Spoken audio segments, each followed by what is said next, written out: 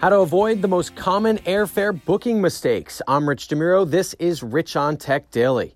Happy Monday to you. Just got back from San Francisco, more specifically Petaluma. If you didn't hear over the weekend, I was filling in for Leo Laporte on his Tech Guy radio show, which is on a bunch of radio stations nationwide. Got to go up to the Twit studios to do that, and it was a blast. So if you didn't hear that over the weekend, I'll post the audio from the show in today's show notes. All right, now let's talk about travel. This is one of my favorite topics, booking airfare, because I'm always searching for a fare, whether it's to go home, back to New Jersey, where I'm from, somewhere on vacation, or just dreaming most of the time, or somewhere for business. And Hopper is one of the tools that I love to use. This is an app that kind of analyzes billions of daily flight searches, 15 billion, they say, a day. And they analyze all this stuff to help give you the best information when it comes to booking airfare. And what they really do is give you perspective on an airfare. So let's say you're traveling to Hawaii. You find an airfare of $500. They're going to tell you if that's a good deal based on the dates and times you're going. Because sometimes airfares are just more expensive, and they have that historical data to let you know. So they say they looked at all this stuff and found the most common booking mistakes. And you could be losing out as much as $571 on domestic trips, wow, and a whopping $1,961 on international trips. So here are their costliest mistakes. Number one, you're an impulse buyer. Average cost $46 on domestic, $139 on international. Hopper found that 2 out of 3 ticket prices will drop at some point within 24 hours of the original search or booking.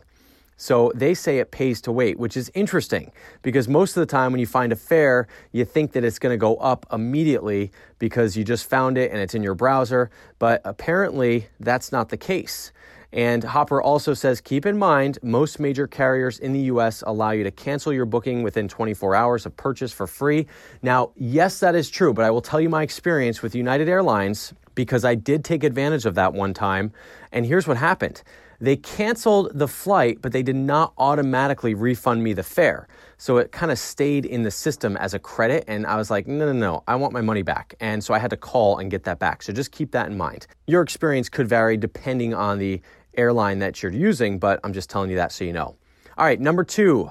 Costliest mistake, you're not checking alternate airports. Average cost $32 domestic, $99 international. So they say if there's an alternate airport, you can save an average of 10%. And let's just look at the LA area. You've got LAX, you've got Burbank, you've got Ontario, you've got Long Beach.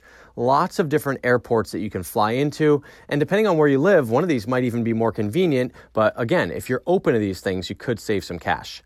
Number 3, you're not being flexible with dates. They say $65 on domestic, $198 on international, and that is true. In general, flying on Friday is going to cost you 20% more than flying on the cheapest day.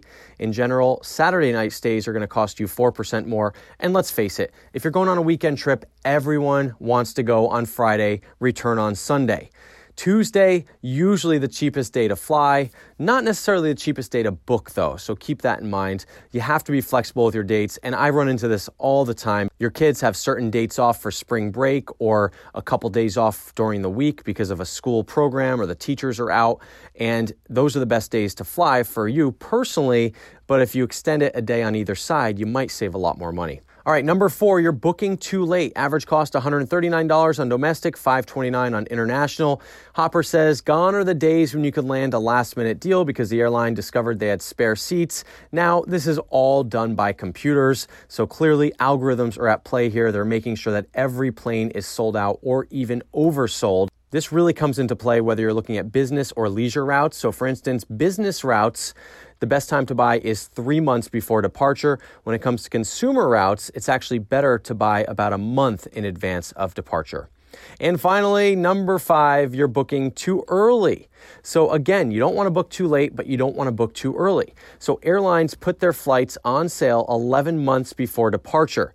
But According to Hopper's research, you don't really find any deals until about 150 days prior to takeoff. That's about 5 months before departure. So if you book more than 6 months ahead, that can actually cost you because the airlines are setting their prices conservatively. All those people that are booking early, they're sort of paying the most. And I will just tell you, from what I've noticed in tracking prices, they go up and down almost every day. And for instance, a flight I was tracking from LAX to Newark to go home, it was $560, then $380 the next day, then $442, then $547. So it goes up and down. And that's the beauty of having an app like Hopper or using something like Google Flights to track your prices, is that you can see, look, okay, this is a comfortable price for me. I'm just going to go ahead and book it. So again, Hopper is a great app. Definitely check it out. Download it. Just go to my website, richontech.tv, for the link. If you like this podcast, please rate and review it. I love the ratings, but the written reviews really help in getting more people on Apple Podcasts to discover Rich on Tech. Thanks so much for listening. I'm Rich DeMiro. I'll talk to you real soon.